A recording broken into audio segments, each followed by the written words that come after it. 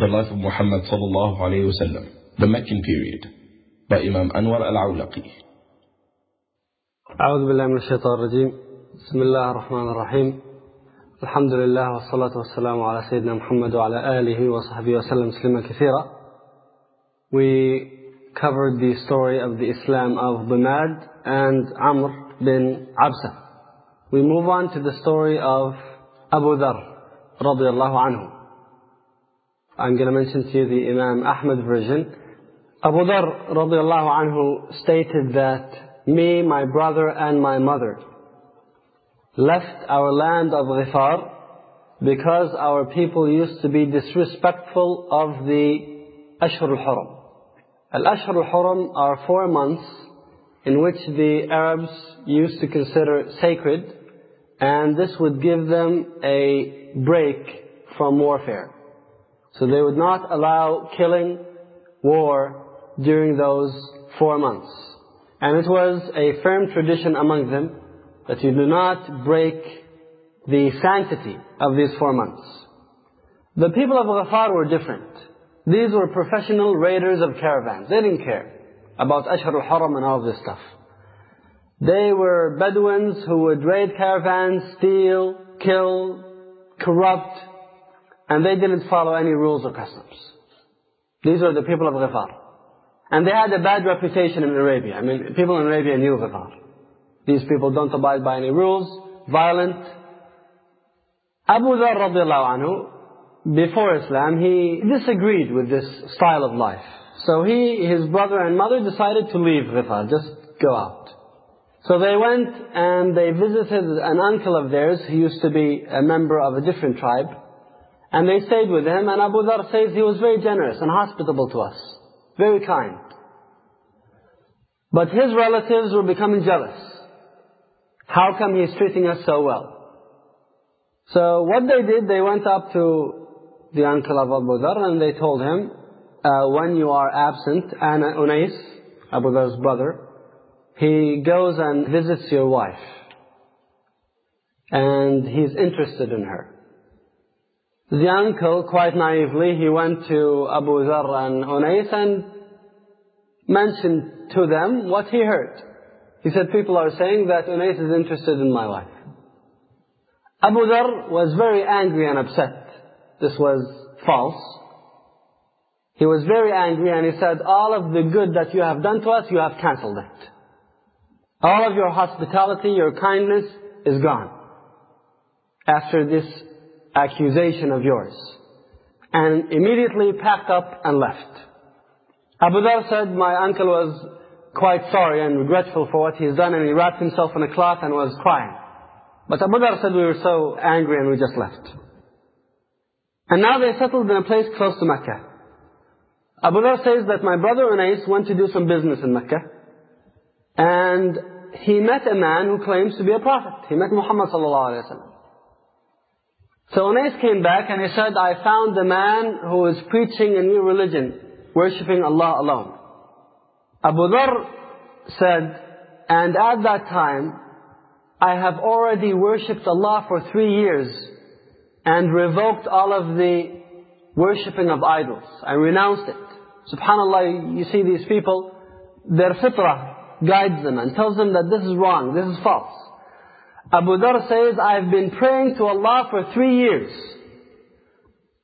So Abu Dhar was asked, how were you praying to Allah? He said, I would pray to whichever direction Allah would point me to, and I would pray in whatever way Allah would guide me to, and I would pray at night until I fall asleep. And only the sun would wake me up in the morning. So he would pray. He doesn't know how to pray, but he would pray to Allah subhanahu wa ta'ala for 3 years. Abu Dhar asked his brother Unais, he said, what does he teach? So Unais mentioned some of the teachings of Islam that he learned from Rasulullah sallallahu alaihi wasallam, and then he asked him, what are the people saying about him? Unais said, they're claiming that he's a sorcerer, a magician, a liar, and he went down the list. Abu Dhar said, مَا أَشْفَيْتَ غَلِيلِي, you haven't satisfied my hunger. I want to go and investigate the matter myself. What the people say might not necessarily be right. The media of Mecca, the CNN of the day or the ABC or whatever you call it, had all of these labels that they would brand Rasulullah ﷺ with. But Abu Dharr did not have trust in what the people are saying. He would have to go and meet Rasulullah ﷺ and hear it from the messenger himself. And that is what a Muslim is required to do. تبينوا. Allah subhanahu wa ta'ala says, when you receive some information, verify it. تبينوا. And that's where our scholars learned the science of hadith. They would verify. It's not just enough to hear a hadith narrated from someone. The scholars used to say, هاتوا رجالكم أو سموا لنا رجالكم. Whenever they would hear a hadith, they would say, mention the names of your men. Where did you hear this from? Tell us the names. We want to know who you got this information from. We just don't follow any hearsay. Abu Dharr, he said, I went into Mecca and I asked the first man I saw in front of me, I told him, can you please guide me towards Muhammad sallallahu alaihi wasallam? He said that man immediately started calling the men of Quraysh, and they started pelting me with stones, rocks, whatever they could get their hands on, until I fell unconscious. He said, by the time I woke up, I was like Nusub Ahmar. And Nusub, the people of Quraysh, they used to have these stones, idols, which they would slaughter and sacrifice their animals over. So they would be soaked with blood. That is the description Abu Dharr gave himself. Like a red pole, soaked with blood from head to toe. He said, so I went to the well of Zamzam, I drank water, and I washed the blood off my body. And then I went next to a Kaaba. In the narration of Imam Ahmad, it says that he stayed there for 30 days, not knowing where to meet Rasulullah sallallahu alaihi wasallam. And Abu Dharr said, I did not have any food for the entire period, except for drinking the water of Zamzam. Now, I think physicians can tell us that a person can survive by drinking water for quite a while. So maybe that's not such a surprise. But the surprising thing is what comes next. Abu Dharr said, and I started picking up weight until I was getting folds on my stomach. You know, for them, the Bedouins, they would have flat tummies. And they were very fit. Abu Dharr said, I was gaining weight, and now the flesh on my stomach was folding. You know when you sit down and the flesh on the stomach folds? Abu Dharr states that he then saw two women making tawaf, and they would touch Isaf and Na'ila on every turn. What's the story of Isaf and Na'ila? Isaf and Na'ila are a man and a woman who were in love, and they couldn't get married, and they had an appointment, a date, to meet next to Al-Kaaba. And they intended to fornicate next to the house of Allah. Allah subhanahu wa ta'ala turned them into stones on the spot. After the passage of some time, the mushrikeen of Quraysh started worshipping them. Started worshipping these two stones, Isaf and Na'ila. To show you how when you open the floodgate for shaitan, you can't close it. He just throws you in dungeons of darkness. You can never get out of it. It's a spiral. If you get in, you never come out. Darkness over darkness, one veil after another. Now, the story of idol worshipping actually started as erecting statues after righteous men died. Shaitan came to the people of Noah and told them, after the righteous men have passed away, why don't you erect statues of these righteous men so that they would remind you about Allah? He came to teach them good. He said they would remind you about Allah subhanahu wa ta'ala. So they did that. And then after a few generations, he started telling them, worship them. That's how the idol worshipping grew. So here you have Isaf and Na'ila being worshipped. And these two women would make tawaf and they would touch Isaf and Na'ila on every turn. Now Abu Dharr, he despised idol worshipping, so he threw out a comment. He said, why don't you make one of them have intercourse with the other? Either the woman did not understand what he said, or they didn't believe what they heard. They continued. When Abu Dharr saw that his words did not deter them, he threw out an even cruder comment. And I'm not going to mention it. Now the women were sure of what they heard. They immediately just started running and screaming, wailing. down the streets of Mecca. And who did they run into? Muhammad sallallahu alaihi wasallam and Abu Bakr. Muhammad sallallahu alaihi wasallam and Abu Bakr are seeing these two women running in the streets screaming. What's wrong with you? They said, that heretic over there. Rasulullah sallallahu alaihi wasallam said, what's the matter with him? They said, he spoke a word that fills the mouth. Tamla al-fam. In other words, something that is unspeakable. Very bad words. Rasulullah sallallahu alaihi wasallam and Abu Bakr, they went to meet this man, Abu Dharr radiallahu anhu, and they started the conversation. Rasulullah sallallahu alaihi wasallam asked Abu Dharr, where are you from? من أين الرجل? قال أنا من غفار. He said, I am from Ghifar. Rasulullah sallallahu alaihi wasallam placed his hand on his forehead. Abu Dharr said, Rasulullah sallallahu alaihi wasallam was surprised and amazed to see somebody from Ghifar coming to Mecca in search of the truth. From Ghifar, these people who raid caravans, the ones who do not follow any rules or any customs, and he is searching for the truth in Mecca, and the people of Mecca, the ones who are considered to be the religious authority of Arabia, are rejecting my message. فَكَرِهَ أَنْ انْتَسَبْتُ إِلَى غِفَارٍ. Abu Dharr said, I felt that he might have disliked that I mentioned that I'm from Ghifar. So I extended my hand to pull his hand from his forehead. Abu Dharr said, Abu Bakr slammed my hand and told me, put your hand down. And then the conversation continued, and Abu Dharr ended up embracing Islam. Rasulullah sallallahu alaihi wasallam told Abu Dharr, "Uqtum imanak, keep your iman secret." Abu Dharr, he went out the next day, rather than keeping his iman secret, he went in front of the people of Quraysh and said, "Ashhadu an la ilaha illallah wa ashhadu anna Muhammadan Rasulullah." He doesn't care about the consequences. He said, they gathered around me and they beat me up so bad, I was going to die. Until Al-Abbas bin Abdul Muttalib came in and said, do you know where this man is from? Just one question. He is from Ghifar. Abu Dharr said, immediately they just ran away. What you would see is them fleeing, running away from him. But he did the same thing the next day.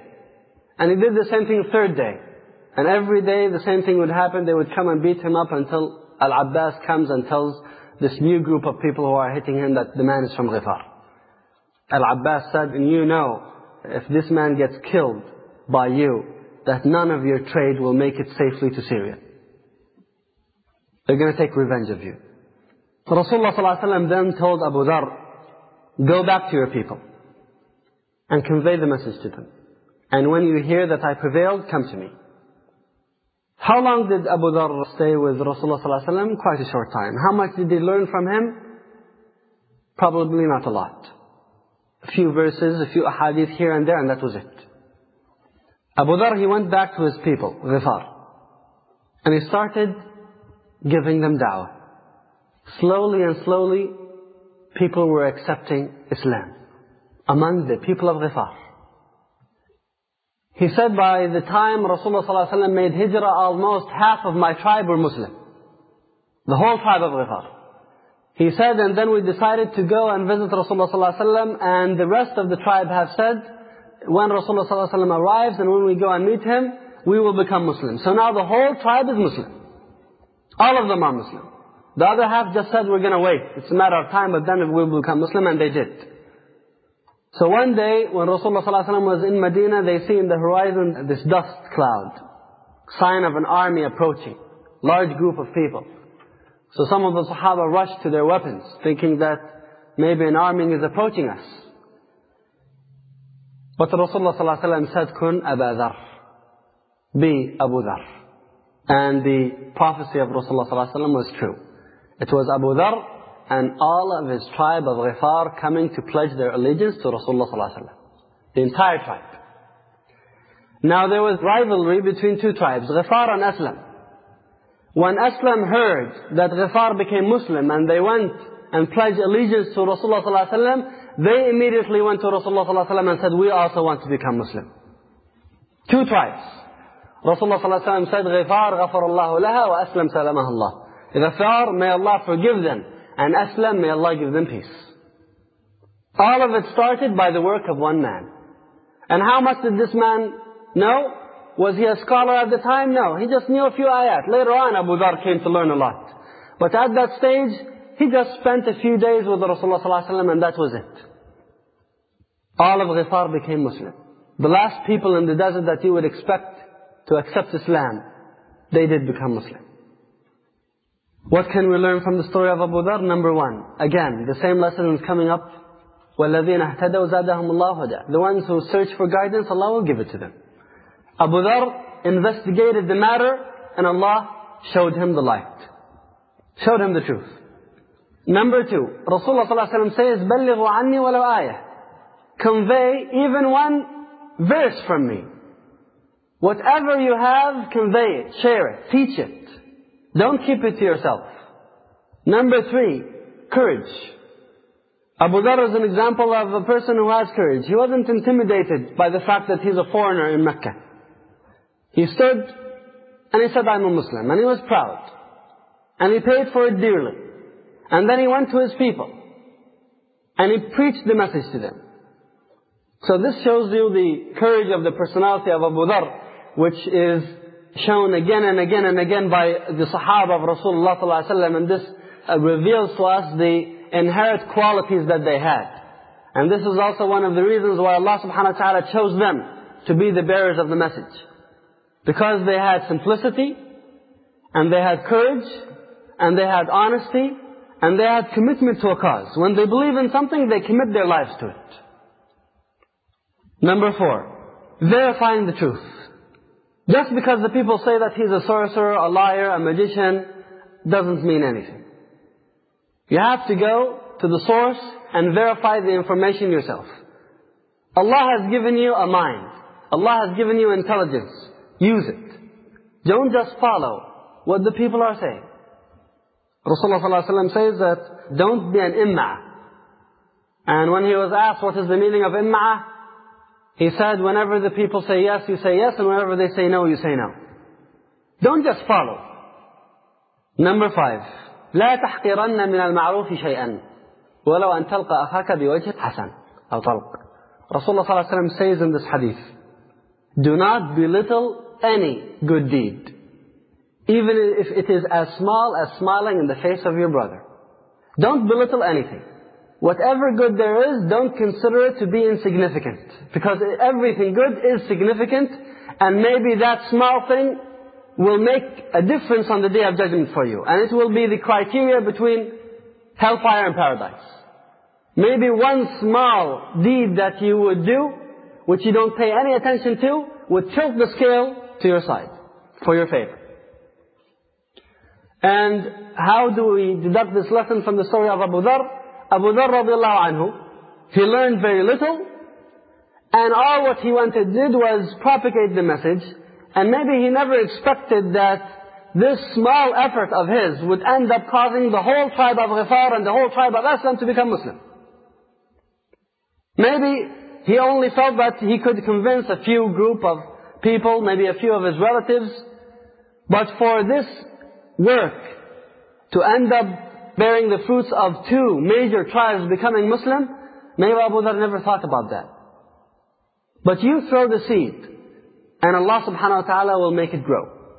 And I'll mention to you some contemporary examples about how sometimes you would do something very small and you never pay attention to it, but it will make a big difference.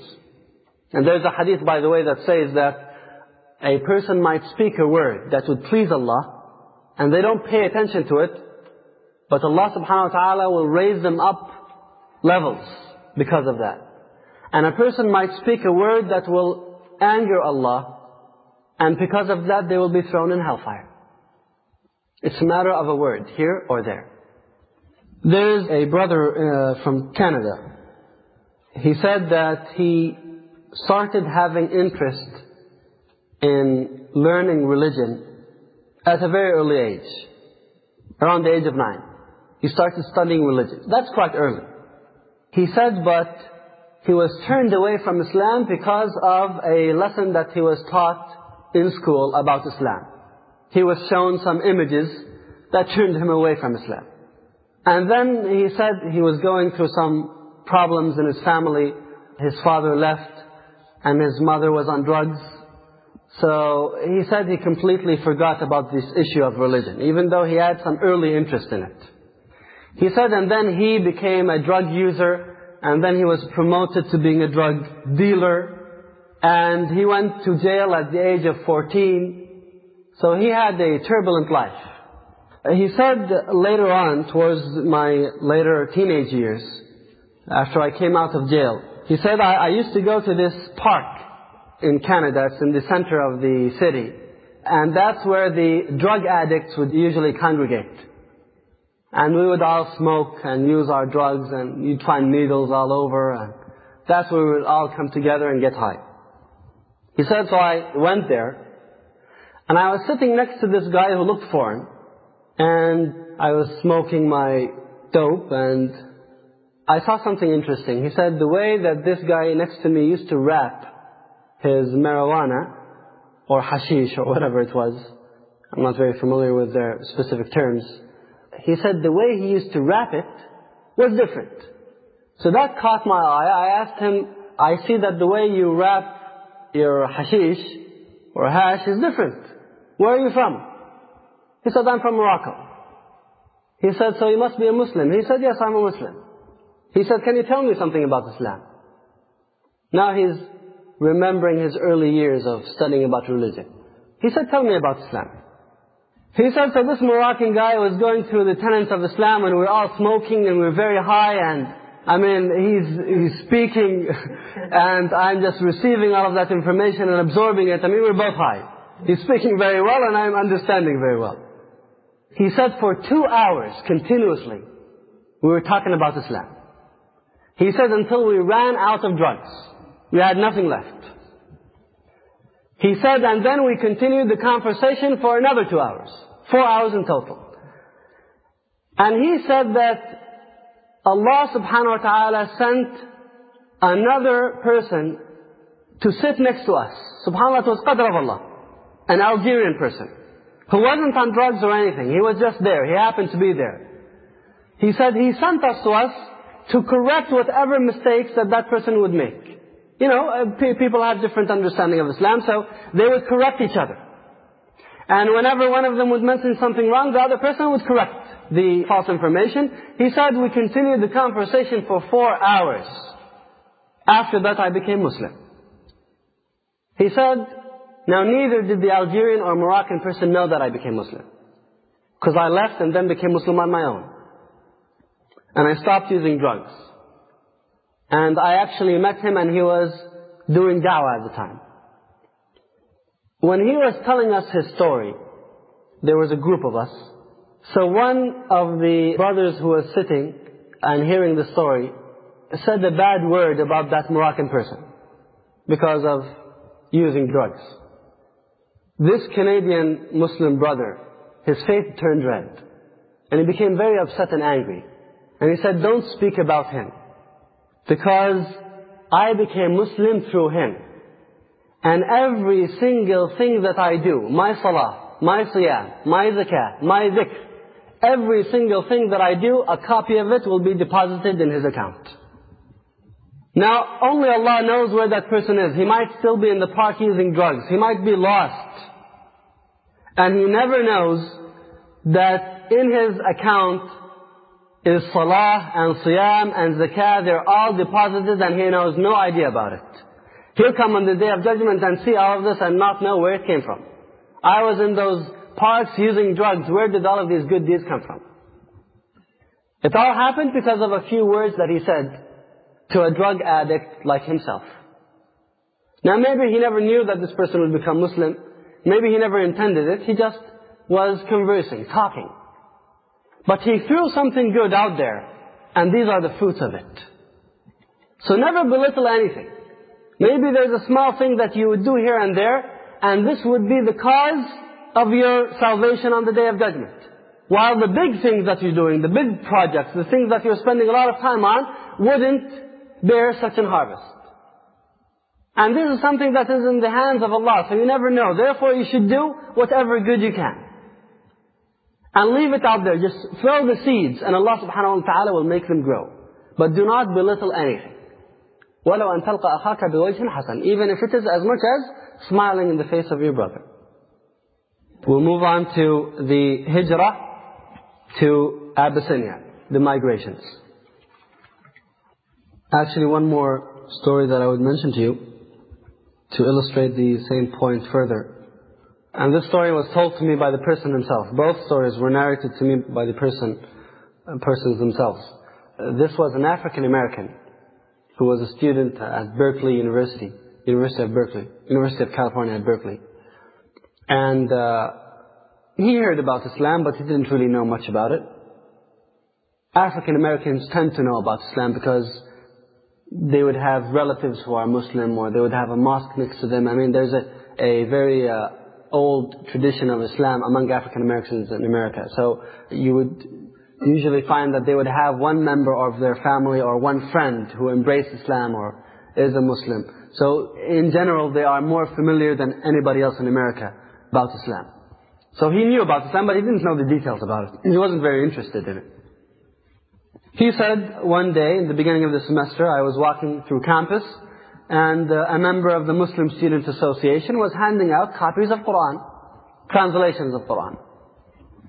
So I picked up a copy, and on my way home, on the bus, had nothing to do, so I opened up this book that was given to me as a gift. I had no idea what it is. And I opened up the first page, which is Al-Fatiha.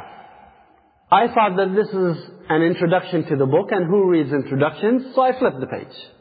And I went straight to the body of the book. Now the first thing that he would see next is Surah Al-Baqarah. He said, I began reading, Alif Lam Mim, ذَلِكَ الْكِتَابُ لَا رَيْبَ فِيهِ. There is no doubt in this book. No doubts in this book. He said, I was shocked by that statement. Usually when an author would write a book, they would start by apologizing for their mistakes, apologizing for their shortcomings. And here you have an author who is so confident about himself, he's stating that there's no doubt in my book. And that's the first thing that you see in front of your eyes. So I was quite amazed, and I wanted to know who is the author of this book. I flipped the front cover, didn't see any name, looked at the back, didn't see any name. I didn't know who wrote this book.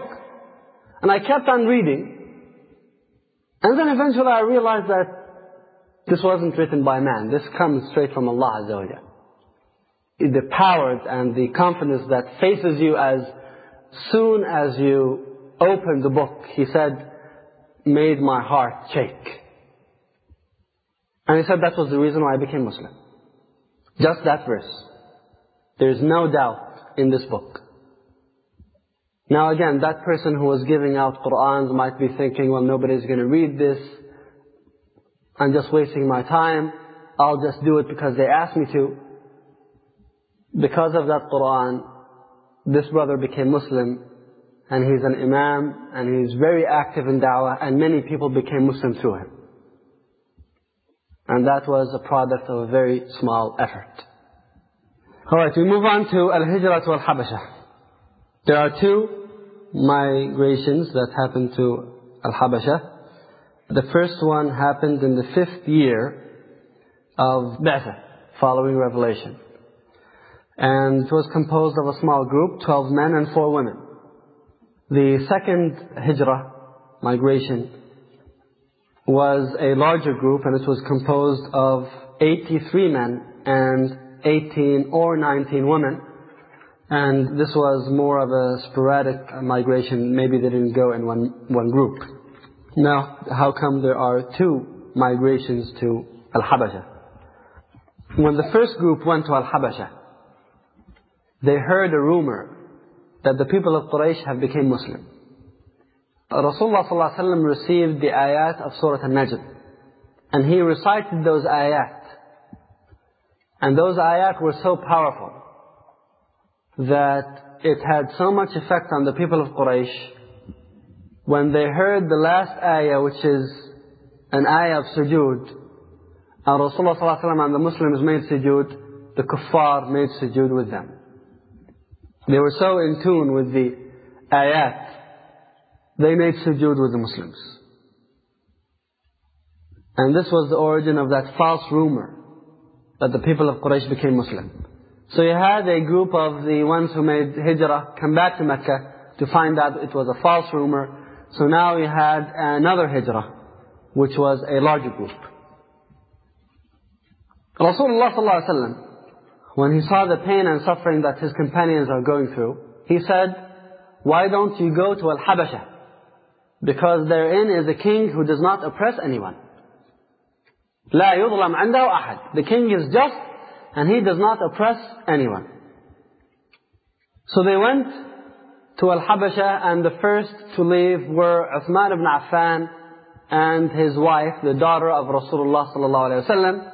There is a narration that says that Uthman ibn Affan and his wife are the first to make hijrah in the sake of Allah after Lut. They went to Al-Habasha, and the second group came in. So they left Mecca. Does that mean that the people of Quraysh would leave them alone? No. Even though the Muslims in Abyssinia were no threat to Mecca politically, they were no threat to the economical interests of Mecca, nevertheless the people of Quraysh did not want to leave the Muslims alone. In other words, even if we are left alone, we're not going to leave you alone. We're going to stay after you until we destroy your religion.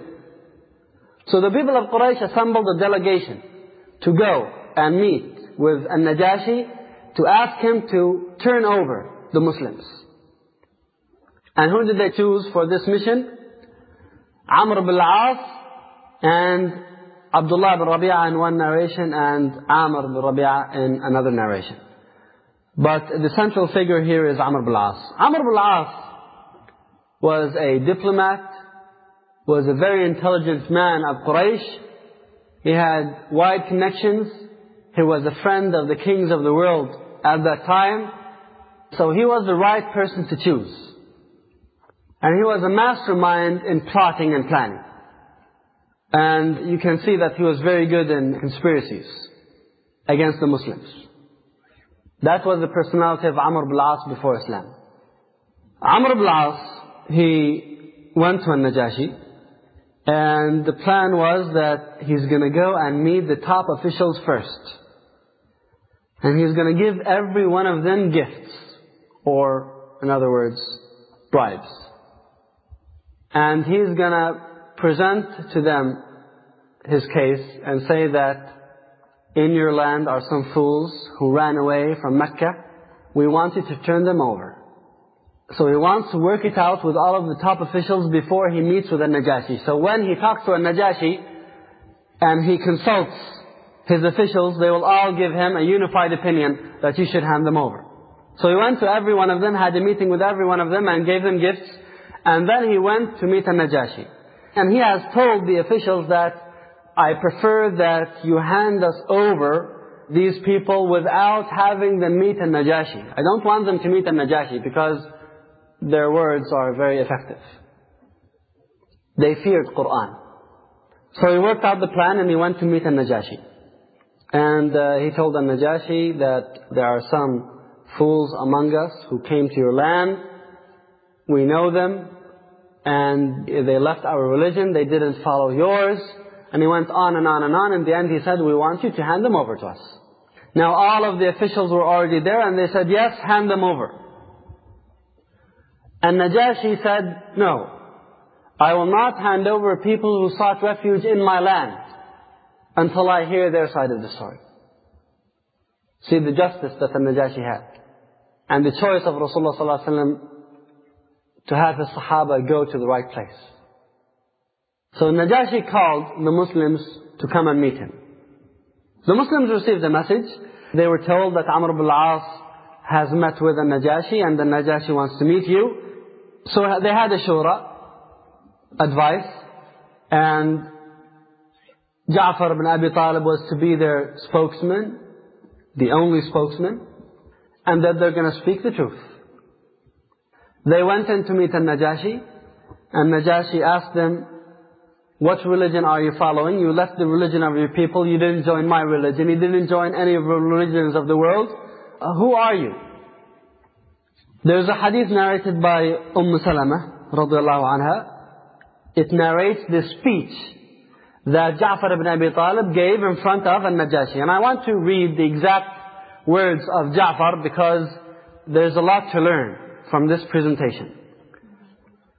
Ja'far said, and Ja'far is the cousin of Rasulullah sallallahu alaihi wasallam. He's the brother of Ali ibn Abi Talib.